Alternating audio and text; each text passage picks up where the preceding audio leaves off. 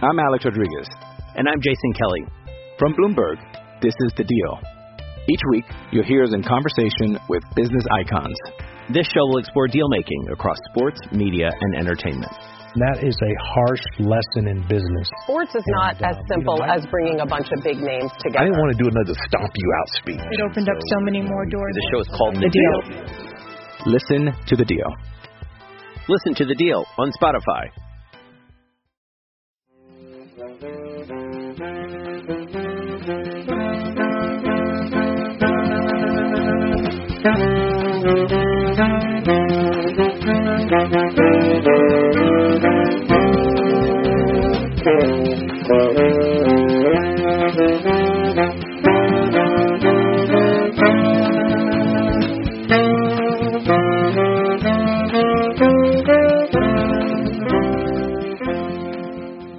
Hello, Badger fans, and welcome to another edition of Bucky Swift Podcast. As always, Tyler Hunt and Matt Bells here covering everything Wisconsin and college athletics right now. And thankfully, there's been some big news in the college athletic world, so we're going to talk about that, and then we're going to get into our 2021 draft prospects for Wisconsin football. The 2020 draft class just wrapped up. We had quite a few guys taken in the draft, and Chris Orr getting unsigned. And next year we'll probably have a little bit smaller of a class, but still some interesting prospects. So to kind of wrap up our NFL draft coverage, we're going to get into who we think might be on the radar of teams as we get going into next football season. So we'll start with our news of the day, and then we'll get into that. Matt, how you doing today? Doing phenomenal. Ready to talk a little Badger football, looking in our hourglass for the future, kind of see what we think, and also some big news on the college football front, which I know is our favorite, with the name, image, and likeness, like you had mentioned.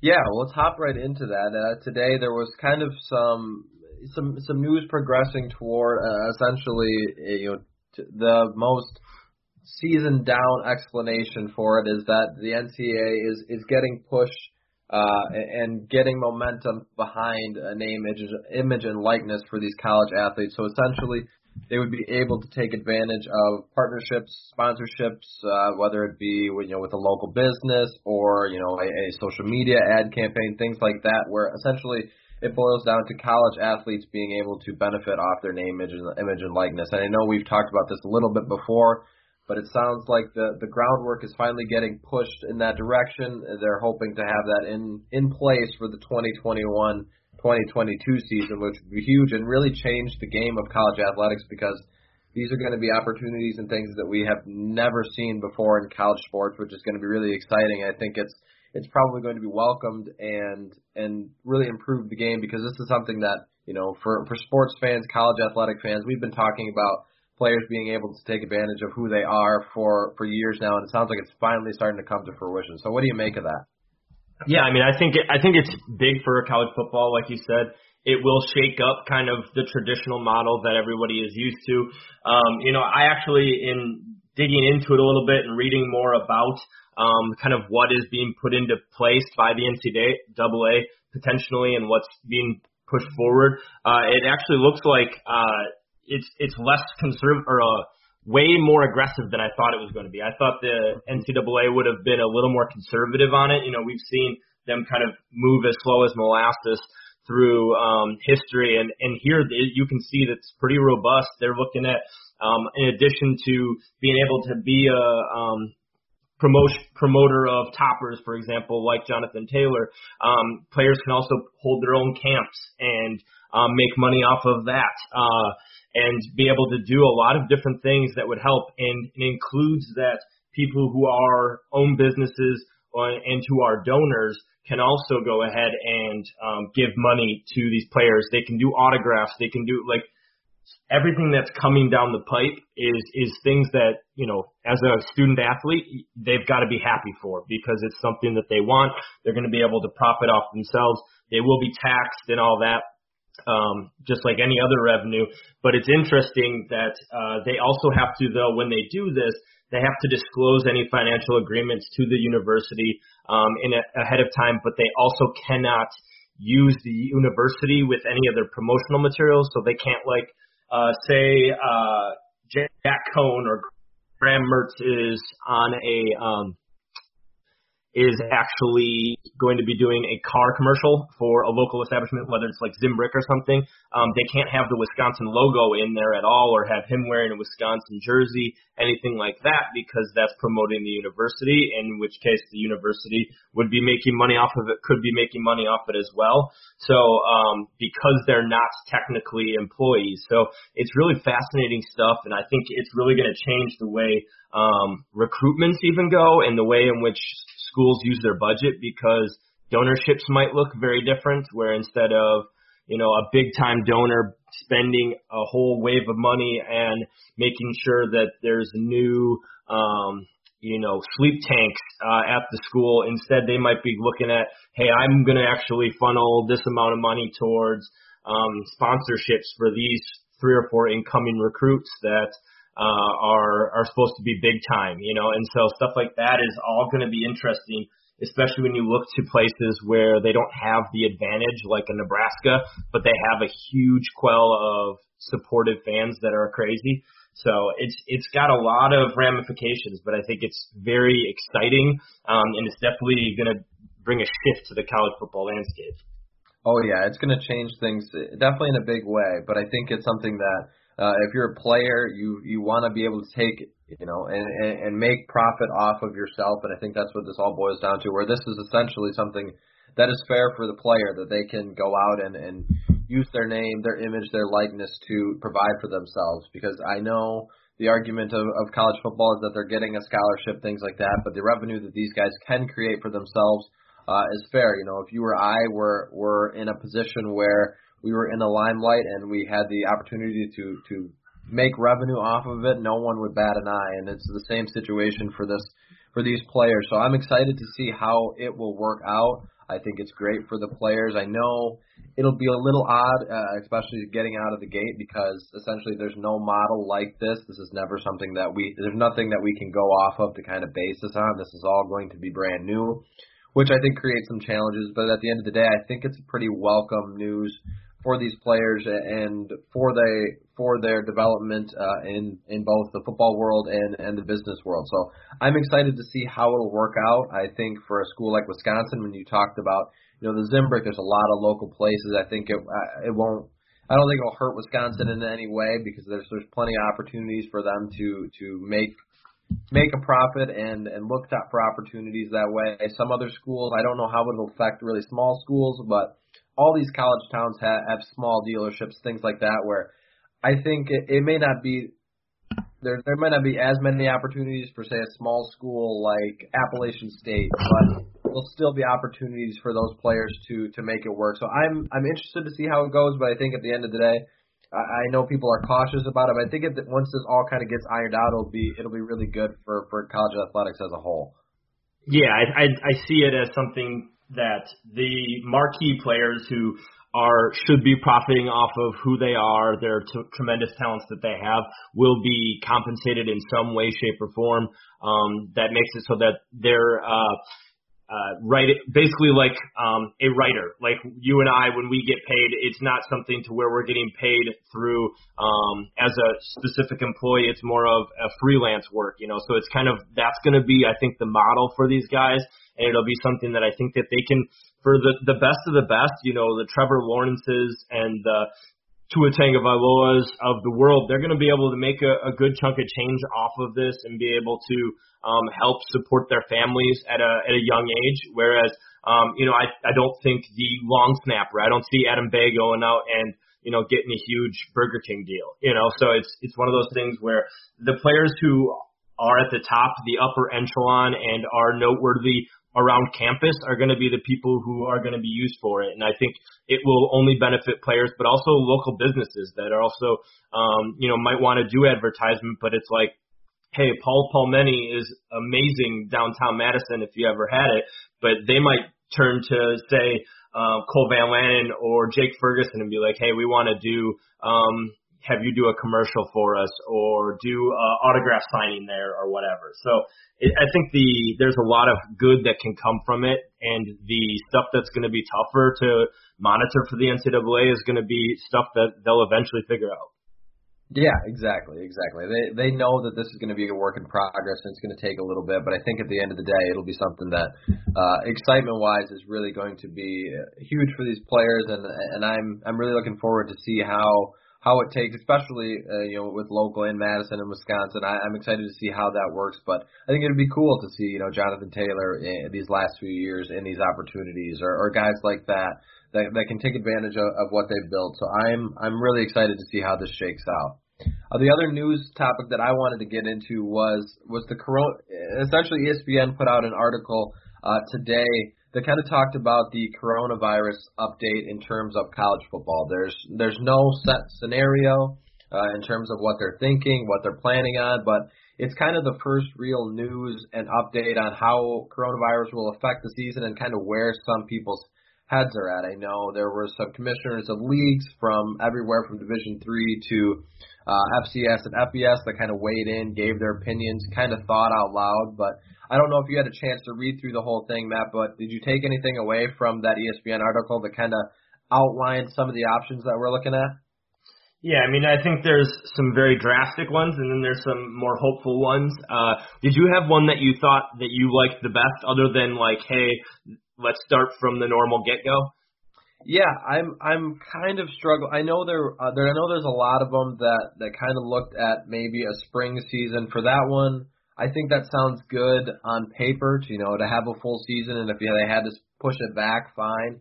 But I think you're going to run into a lot of issues where if you started in that weird period and then you roll right into next season, I think that's really going to screw up the football off season, and that maybe the common fan doesn't realize, there's a ton of recruiting you have to go through. There's going to be spring football the following seasons where you'd never really get back on track. So I think if there was one where, of course, both you and I want the full season starting on time, fans in the crowd, no doubt. I mean, there's no arguing that. But if you had to swing to an alternative, I kind of looked at the one where they're essentially just playing the conference games. The only issue you have is like a team like Notre Dame. What do you do with them?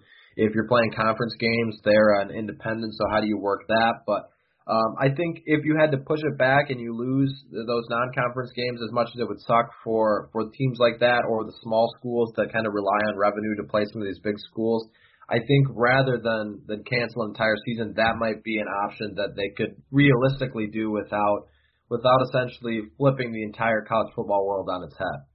Yeah, I think that's fair, and I think that's kind of where I'm leaning. I think spring, it's going to put a tremendous strain on players if you're able to then have a season right away in the fall again. That's a really quick turnaround for players to be playing basically 2 full seasons within a year's span. Their bodies need to recover for many players to get right and be ready to play in the fall.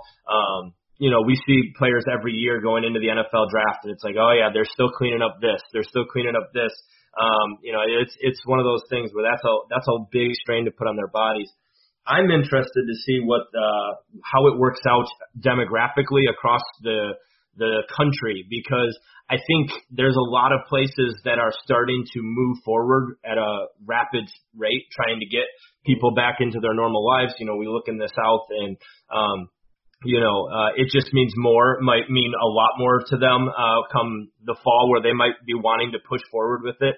But I know a lot of people are kind of trying to make it so that all the conferences are on the same page. But if it gets down to where, the West Coast doesn't want to play and everybody else is, ready to move forward, or, you've got the places around New York or Boston, major metro hubs that are on the East Coast aren't able to quell this pandemic, it's going to be interesting to see how much that fight might come out between teams, because you look at Wisconsin, there's a good amount of cases, but it's not quite as much as around Rutgers, for example. So I think it's going to be interesting to see if there's certain schools that don't participate, or if they just blanketly cancel for complete conferences, or how it all unfolds, because there's a lot of moving pieces here, and I don't see the SEC necessarily stopping college football in their neck of the woods anytime soon, based off of kind of how things have been moving forward there, and how that might transpire. Yeah, I agree with you. I could definitely see, that kind of situation happening where the SEC might say, okay, we're ready to play football. Let's figure out a way to do it if everybody's not on board versus the Pac-12 might say, this isn't safe. We're not ready to play. We've got major metropolitan areas, and with USC and UCLA and Los Angeles that we have concerns with. So I'm interested to see how that would work. Unfortunately, in that article, Big Ten Commissioner Kevin Warren did decline the interview. So we weren't able to really get a read on where his head was at with all of this, which is unfortunate because he is stepping into Jim Delaney's role, and it would have been interesting to see where his head was at as he goes into kind of his first full season at the helm of the Big Ten. But he did not comment on anything, so we're not really sure. But I do see that being a possibility where some schools are, states are open. It's time to go back and play football, and there's some states where it's going to be an issue. So I don't really know how it's going to work. I'm still cautiously optimistic that we're going to play on time, but the other option, of course, is without the fans, which at the end of the day would be tough. I think it'd be really awkward if you're playing, without 80,000 people in Camp Randall. But would you rather play without or play football in an empty stadium or have the fans and not be able to play at all? So I'm not sure if that's a realistic option or not, but I think that could be something that is definitely in the works as well.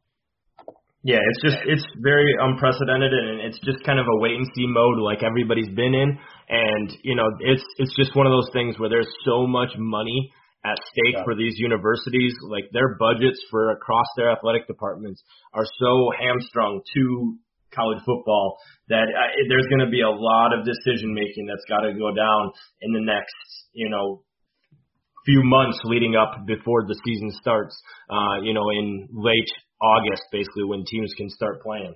Yes, most definitely. It's going to be interesting to see. And, of course, thankfully for college football, they haven't started yet. It's not like they had to cancel mid-season or right before the start like you're seeing with Major League Baseball. So they've got time to come up with a plan. And it may not be the plan that we want to hear, but I know at the end of the day we're optimistic that we'll just be able to see football, whether it be in person or on our TVs, and hopefully everyone's safe in doing that. So I know there was one other topic we wanted to get to, and that is Wisconsin basketball news in Julian Roper. So, Matt, what do you make of Julian narrowing down his decision? If you guys aren't familiar, he's in the class of 2021, shooting guard prospect out of Franklin, Michigan. So what did you make of that news? Yeah, it kind of came out of nowhere that he said that, hey, he's setting an announcement date of May 4th. So next week, around this time, we should be knowing whether he chose the Badgers or not. I know that there's a lot of smoke around other programs as well. Wisconsin is one of those teams that's right in the thick of things. Had an official visit with him back in November when he came for the Iowa game and the Eastern Illinois game. He's a really talented player, really good friends with Warren Bowman, who's going to be on the team next year, played for the same high school at St. Mary's Prep. And then he also is, good friends with some of the 2021 commits like Chucky Hepburn. So there's room for optimism that he may choose the Badgers, but there's also, a lot of talks that, Northwestern, he's big into academics. Could Northwestern pull an upset and get him another team he took an official visit to? Or, could a team like Ohio State or Missouri also get involved? So there's a lot up in the air with his commitment and where he's going to end up going, but hopefully he picks the Badgers. But I would say right now it's kind of like a 50-50 coin flip of if he ends up between Wisconsin and Northwestern. Yeah, that's kind of what I was thinking because, here on 247, the crystal ball still has them as 100% Wisconsin, but it does sound much more even between Northwestern and the Badgers. I know there's it's almost every decent Big Ten program in the conference has kind of kicked the tires and it has interest in Julian, but it sounds like, at least from what we've kind of seen and heard in our channels, that it's going to be between Wisconsin and Northwestern, which is interesting because both schools are different. One is in the area of Chicago versus Madison is a lot different than where Evanston's at, and academics wise, both schools are pretty quality, but Northwestern's definitely that tier above. And if you're really interested in something like that, where it could be a school, so I'm really surprised. I could really see it going either way right now because there's clear that outside of basketball, there's interest for Julian. So I'm interested to see where that decision comes down to. Yeah, I think it's going to be fascinating because he would be another tremendous addition to the 2021 class, which already is sitting really pretty. I think they're at second in the nation right now behind USC. They would be in a really rare company early on here with recruiting. So hopefully they can secure his commitment because that would be huge. Yes, it definitely would be. That class of 2021 is looking really nice for the Badgers, and hopefully they can continue to do that with their staff and the group that they've got. It's going to be exciting to watch as we get into college basketball season and recruiting coming down the pipe that way. So anything else you want to touch on news-wise? Otherwise, we'll get into our 2021 draft prospects. Let's talk a little prognostication for 2021 football, even though we don't even sure if it's going to happen. Exactly. All right, guys. Well, we're going to go ahead and kick it over to a couple quick ad reads, and then we'll get into our 2021 way too early NFL draft talk. I'm Alex Rodriguez. And I'm Jason Kelly. From Bloomberg, this is The Deal. Each week, you'll hear us in conversation with business icons. This show will explore deal-making across sports, media, and entertainment. That is a harsh lesson in business. Sports is not as simple as bringing a bunch of big names together. I didn't want to do another stomp you out speech. It opened up so many more doors. The show is called The Deal. Listen to The Deal. Listen to The Deal on Spotify. All right, guys, the 2020 Wisconsin football and NFL draft season has come to an end. Of course, we've already talked about where the likes of Jonathan Taylor and Tyler Biadasz and Quintez Cephas have went and landed. But now we're going to get into our way too early look into the 2021 draft. I think the Badgers have some reasonable prospects that maybe don't jump out. Like this time last year, Jonathan Taylor jumped out as a top pick. I don't know necessarily if Wisconsin's draft class will be the same in terms of that, but I still think there's some solid prospects for teams to look at. So what do you make of a potential 2021 class going into this next football season? I think they're set up with some underclassmen that really have a shot to jump up some draft boards. There's also some guys on the defense. Wisconsin should have another really solid defense if they can find some guys to replace Zach Bond and Chris Orr. So I think they're in a good spot, and there's some of those guys who have been in the program for a while who have really stepped up that could leapfrog up. But I think you're right that there's not going to be the top end talent that we saw with Wisconsin last year. Wisconsin only had 4 draft picks, which, it's fine for Wisconsin. They've had more, they've had less in the past. But I think Wisconsin recruiting is going to make it so that there's going to be more in the coming years. But this year, I would expect probably around that same amount, 4 or 5 guys. But it might not be as many first or guys who are in the conversation for a first round. Like we had both Bond and Taylor in conversation for a late first round. I don't know if I see anybody on the roster right now that's, kind of in that first round area. Yeah, no, I would agree with you. I don't necessarily see that right now. I mean, maybe you have at this point in time. I mean, maybe you get big seasons out of someone and they skyrocket up draft boards. We've seen that all the time. This time last year, was Zach Bond going to be as high a prospect as he ended up being? No, at this time he wasn't. So it's interesting to see, and I know we can only work with what we've got, but there's certainly guys that can maybe make that jump. But right now, yeah, I don't see anyone being a top 50 prospect at this point in time. But again, hopefully we have a college football season where these guys can go out and prove it and jump up boards, because that's the way to do it, is by going out and playing quality football. But who do you make as maybe your top prospect? We put out a poll on Twitter that listed 4 guys, and it seemed like Cole Van Lanen was the overwhelming favorite, and I would have to guess that's probably where you'd be thinking if you had to put a bet out as to who will be the highest drafted Badger. Would Cole Van Lanen be the guy you'd go with? Yeah, at this juncture, I think he would. I don't think he has the highest potential of where he could get drafted, but I do think that as of right now, I think he's the best bet to get drafted in general. So I think if I was going to bet, that would probably be the guy. I think he's had a really good couple seasons on film now. He's a guy who's been part of some really good offensive lines. he can probably leapfrog up a little bit on boards because he's a tackle. He has some potential there. You could also see him moving inside potentially as well. I think he's a player who's got a really good pedigree. You know, he was a 4-star kid. And I think he's got the measurables and everything you want out of a good tackle in the NFL. So I think as of right now, he's probably the guy, but I still don't necessarily see him as a first rounder. I could see anywhere between like 3rd and 5th round for him next year. It would be kind of my guess, but I wouldn't be surprised if he, jumped up into the 2nd round either. Yeah, I agree with you. I think there's a wide range for him right now, and you looked at the class this year with offensive linemen that was really deep. A lot of quality prospects that teams went after. And next year, I don't know if there's as much depth at those positions. So maybe that benefits him, waiting a year, coming back, getting stronger, getting better. And of course, a Wisconsin offensive lineman, you're going to get that extra vote of confidence from evaluators because you played at such a dominating, program with in terms of turning out quality linemen like Wisconsin. So that'll be interesting to see if that'll affect him at all. But right now, I think there's a wide range, and I think Cole will definitely benefit from having another season of tape and for people to look at to see whether that'll help skyrocket him and push him up the board a little bit as he goes into that 2021 draft. What about some others? Because I know we had Jake Ferguson on the poll. He looks like a exciting prospect. You look at the tight end class from this past season or this past draft, not really deep. And next year it might be quite a bit better. But Jake Ferguson will definitely be a guy in terms of size and athleticism that I think teams will have their eyes on. So what do you make of a possible draft prospect in Jake Ferguson?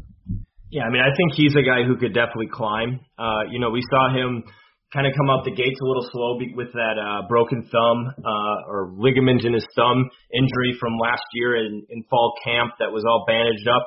And, he didn't have necessarily the year, I think, from a numbers standpoint that I think he wished he would have had, over 400 yards receiving each of his first 2 seasons when he played. So he's got a lot of tape out there. I think he's a guy, though, that could have a huge year this year. I wouldn't be surprised if he leads the Badgers in receptions and in receiving yards just because of what he brings to the table. I could see him being Jack Cohn or Graham Mertz, for that matter, their favorite target. So I think he's a guy who could definitely jump up some boards. There's some guys ahead of him that are, surefire guys to probably be high picks, like Pitts out of Florida and Freiermuth at Penn State I think are 2 guys that have gotten a lot of love so far. But Ferguson's got all the measurables, all of the athletic ability. He was a basketball player and good at it. So I think he's got all the makings and the lineage of a guy that you could see jump up draft boards and end up being, a 2nd, 3rd round pick. But we'll see. And he's also got another year. He could totally just return. So it's one of those things where we'd be projecting that he'd be leaving after a good year, but I wouldn't be surprised by it, given the way that the Badgers have really tried to stock up on tight ends lately. It kind of signals, hey, they think this kid's going to break out with Quintez Cephas not there. Yeah, and I think that's probably smart. I mean, in terms of recruiting, like you said, yeah, they've built depth behind him, but at the same time, I do think that everybody, if you looked at last season, production for Jake Ferguson was kind of down and where you expected, but he was still one of the top targets for Jack Cohn, and without Quintez Cephas, it's more than fair to just assume that more of those targets are going to be Jake Ferguson's direction, and part of that will also be that he'll be fully healthy and he'll be worked in there and not be the only tight end that's healthy on the roster. That definitely made it effective, where all that's going to change as we come into next season. I think he'll be a really strong prospect and benefit from a good year where he could jump up some boards. Those 2 are kind of the obvious top 2, I think, right now, but then there's a couple other guys that I think with, again, big seasons could make a jump, and that's kind of Logan Bruss and Jack Sanborn. So what do you make of those 2 as they come into the 2021 season and draft? Well, Logan Bruss, I think if he were to move inside and go to guard, I think it would help his draft status because then he would have 2 solid years at tackle shown on tape, and then he'd also have a year where he would probably be playing in the NFL level at guard. I think his future's inside. I think that would actually help him. I still think he's probably going to be a guy that's going to end up in the middle rounds, later middle rounds, in the NFL draft someday. I wouldn't be surprised if he comes back though for his senior year, and does that, because right now he would be only a junior next year. So I think Bruss is a guy that should probably, stay, because he will probably be like a 4th, 5th, 6th round pick eventually. But I actually think Jack Sanborn is a guy who I wouldn't be surprised if he flies up draft boards as well. I think I put him in a similar situation as Ferguson. Both of them were 4-star kids. Ferguson was 4 stars on some sites, not all of them, whereas Jack Sanborn was pretty, cut and dry, a 4-star, and he was the highest highest ranked guy in that class that he came in with. I think Sanborn's in a position where he will have put 2 really, really good years on tape if he has a really good year next year as the leading tackler of the Badgers, and he's not a guy like, I think he has a little bit more to the table than a guy like TJ Edwards, who we saw go not necessarily where we thought he would in his terms of his future. I think Sanborn's got everything that you look for in a middle linebacker that can succeed in the NFL. I could see him jumping up and being like a 2nd, 3rd round pick next year if he puts together a really good year. Once again, that's another position that the Badgers are really stockpiling at, and that's usually an indication that they think, hey, we're probably not going to have this guy going forward. So you look at 4-star prospect, you look at had really, really good numbers last year. We saw his interceptions, we saw his tackles, we saw his sacks. I think without Bond he's a guy who's going to really shoulder a bigger load, and I think he's going to break out. I wouldn't be surprised to see him jump up. I know on the NFL Network, their top whatever, I think it was like 300 players, he is listed as number 72 right now. So you look at a guy who could really skyrocket and surprise some people with where he's picked, it'd be Jack Sanborn in my eyes. Yeah, I agree with you. I think that could definitely be a situation where he rises up. We saw his breakout season kind of this year, and if he can put something else like that together, I think he'll be a guy that, like you said, really climbs up boards. We've talked about Wisconsin being really strong at turning out draft prospects on the offensive line. I think if you had another position, a number 2 position, it's the linebacker position. You've seen, especially lately, a lot of guys getting drafted and signed with, like you said, with Chris Orr. So if there's a guy that I think potentially on, as well as Jake Ferguson, really could make a jump up the boards, I think it would be Jack Sanborn, because he's a guy that we've already seen a really good season from him, even when he wasn't the flashiest player. He made the plays. He was kind of like Ryan Connolly. But we saw what he did at that next level in terms of the maybe a third round pick where Connolly was.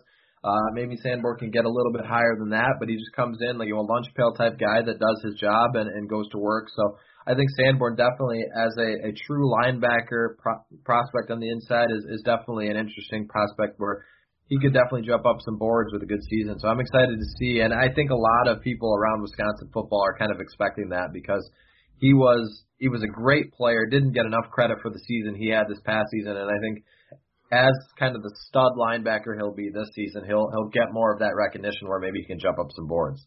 Yeah, I mean, he's got the prototypical size that you want in an inside linebacker. He could play in the 3-4 or the 4-3. And I think if Zach Bond can be a 3rd round pick, if Ryan Connolly can be a 5th round pick, for example, I think there's no telling. I think he can for sure be anywhere between that 2nd and 5th range for sure. Yeah. Most definitely. All right, I think those 4 are probably the 4 that you look at with not a lot of confidence, but as a prospect, you can see the moldings kind of going together. But then there's some others, of course, Jack Cohn is a senior. He'll be going to, making a jump next year if he puts together a good season. Maybe some guys in the secondary like Eric Burrell or Caesar Williams. So what do you make of some of those guys that are maybe off the radar right now, but could certainly make a jump onto the radar with, again, a good season?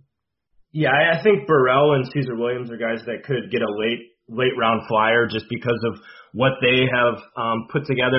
Caesar Williams had a really good season last year and did some phenomenal things. And I think the biggest thing going for him is he's got legit speed and he's got legit size. You know, he is a bigger cornerback that you look at some of these NFL teams that really want to do, a zone scheme, want to bring in big corners. He's a guy that would fit a lot of that. You know, he's used to playing press man to man, but he also can play in zone. I think he's a guy who could be, a 6th round pick, for a team that's trying to take a flyer on, hey, we want a big physical cornerback that can come in and possibly fit our scheme. He would make a lot of sense. And Burrell is just one of those guys that I think is, like you said with Jack Sanborn, kind of underappreciated. He makes just so many damn plays, like where he's just around the ball. He makes the plays that end up in splash plays. He makes interceptions. He makes big tackles. He makes, I think that strip sack that he had that led to the Henningsen touchdown. He makes a lot of splash plays that just kind of happen, and that's usually not by mistake. Usually there's a reason that he is making those plays. So I think both of those guys in the secondary have a shot. Now, if I was a betting man, would I say, hey, I'm guessing those guys are going to be draft picks next year? I don't know if I go that far, but I think they're definitely guys who have an opportunity if they have a big year and are able to show more on tape of, hey, this is what I've been doing the last 3 years. Both of them have been significant contributors for a while.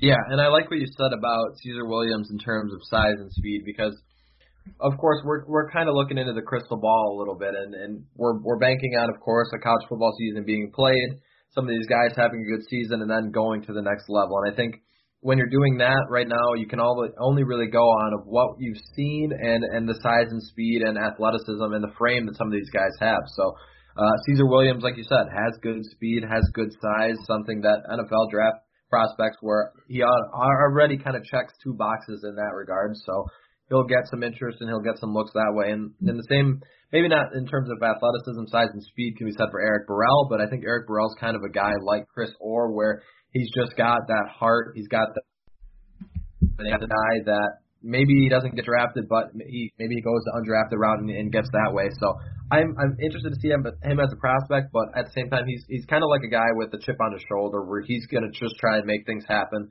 And people can doubt him and things like that, but he'll still be a guy that's going to be in the mix and in the fold because he's just, like you said, a playmaker. So, and then the other one we didn't talk about was Jack Coan. I know a lot of people have looked at his accuracy last season, his completion percentage as something that maybe is a prospect and a project for a quarterback.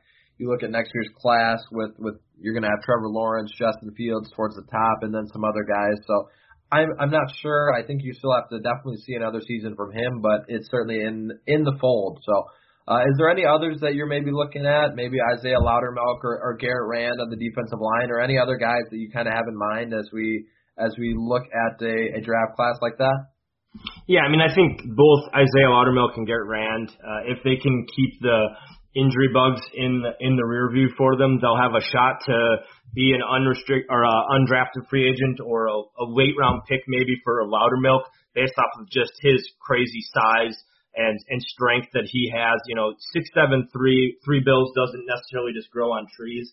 I think he's a guy that has some position versatility along the defensive line, that he could play both 3-4, 4-3, which will help him. Rand kind of in a similar route. He's kind of playing out of position in a lot of ways at Wisconsin.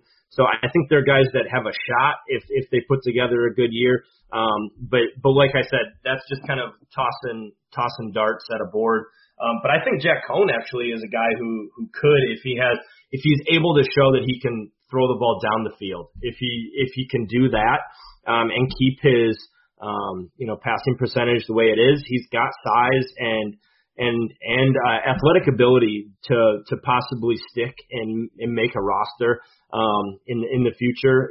Who knows if he'll even be the starting quarterback next year. I know a lot of people have postulated about that, but Coan's a guy who's got the athleticism and to do so. I mean, Nate Stanley completed 8 passes against Wisconsin for 33% one time, and he was a 7th round pick. So you never know with quarterbacks. It's a crapshoot. somebody might fall in love with him if he gets to go to the Senior Bowl. I know he's on their radar, and he might get a shot. So you never know. Quarterback is such a hard position for NFL teams to get right, and there's most teams only have 2 or 3, and so you never know. He might have a shot. Yeah, and the other thing about that is next year's quarterback class, outside of you're going to have Trevor Lawrence, who's pretty much been penciled in as the top pick in the draft in most places. I mean, there's already a social media campaign of tank for Trevor, so he's definitely going to be in there. And of course, Justin Fields is going to be an interesting prospect. When you look at the guys behind him in this quarterback class coming up, there's not a lot. I mean, Jamie Newman is at Georgia. He's a name that was at Wake Forest. Kellen Mond at Texas A&M. KJ Costello. I mean, these guys aren't guys that have lit the world on fire. Tanner Morgan at Minnesota. If he's on the top 10 list in some places, I could definitely see Jack Coan being in the conversation. So it's not like we're saying Jack Coan is going to be a top round pick, but I think any NFL team will kick the tires on pretty much any quarterback prospect, because that is such an important position where if they feel they found something and they can work with something, they'll take a flyer on guys, because it's essentially the most important position in football. And if you can find a guy and find a steal, maybe you do that. But overall, this 2021 class isn't that deep at the quarterback position, so they're going to be, NFL, draft guys are going to look around every corner and crevice to find a potential fit. So I definitely think, Jack, if he has a good season, will be in a conversation with some players and some places. Yeah, and I think 2 other quarterbacks, Brock Purdy from Iowa State will be a guy who gets some looks and possibly could go early. And then North Dakota State's quarterback, kind of talking about this area recruiting, Trey Lance is just a freaking stud, and I wouldn't be surprised if he goes high if he leaves. I mean, he might not leave. He was just a redshirt freshman last year and balled out absolutely at the FCS level. So if he puts together another year, though, I mean, he could be easily a top 10, top 15 pick. We saw Jordan Love go, and Jordan Love doesn't have anything compared to what Trey Lance put on tape his redshirt freshman year. Yeah, that kid's a stud, and if you haven't watched any of their games, he had a phenomenal season this past year. I know they aren't on television as much and not on the forefront every weekend, but he's an interesting prospect for a lot of teams as well. So I'm really interested to see where that ends up as we get into that. Anything else you want to touch on draft class wise? Any other players you want to note? Otherwise, we'll wrap up another episode. I don't think he'll get drafted, but Adam Bay is another guy who could easily land on a roster undrafted. As a long snapper, it's one of those things where you can make a lot of money and last a long time in the league. If you are a long snapper, I think that's a position that if you want to send your kid to the NFL and he's got mediocre size, but he's a good athlete, that's one of those things that you can do for a long, long time. I mean, I remember Rob Davis. Remember him for the Packers? I mean, he was a long snapper for seemed like forever. So it's one of those things where we'll see, but he's a guy who I could definitely see possibly making it. Yeah, most definitely. I totally agree with you that, if you can perfect that craft, you can find a spot on an NFL roster that way. So that's definitely one to keep an eye on. And we're not going to discount any prospects. If you're a long snapper prospect, we're going to have you and talk about you on Bucky's Fifth Podcast. So, I think it's going to be an interesting class for Wisconsin. But I'm interested to see first, if and when college football season happens, how these guys will develop, and then this time next year, I think we'll be talking about a few of these names that made the jump to the next level. So it's definitely exciting, but right now, I'm excited to see these guys on the field for Wisconsin next year. All right, guys, that wraps up another episode and week of Bucky's Fifth Podcast. I hope you enjoyed our NFL draft talk. This past week and a half, it's been a lot to cover, but it's been enjoyable to cover some new sports and some new news. And then if you didn't have a chance already, go check out the last episode, which was our interview with Alondo Tucker. I think that interview was a lot of fun, so if you haven't listened to it already, make sure to check that out. As always, we appreciate you guys listening on Wisconsin.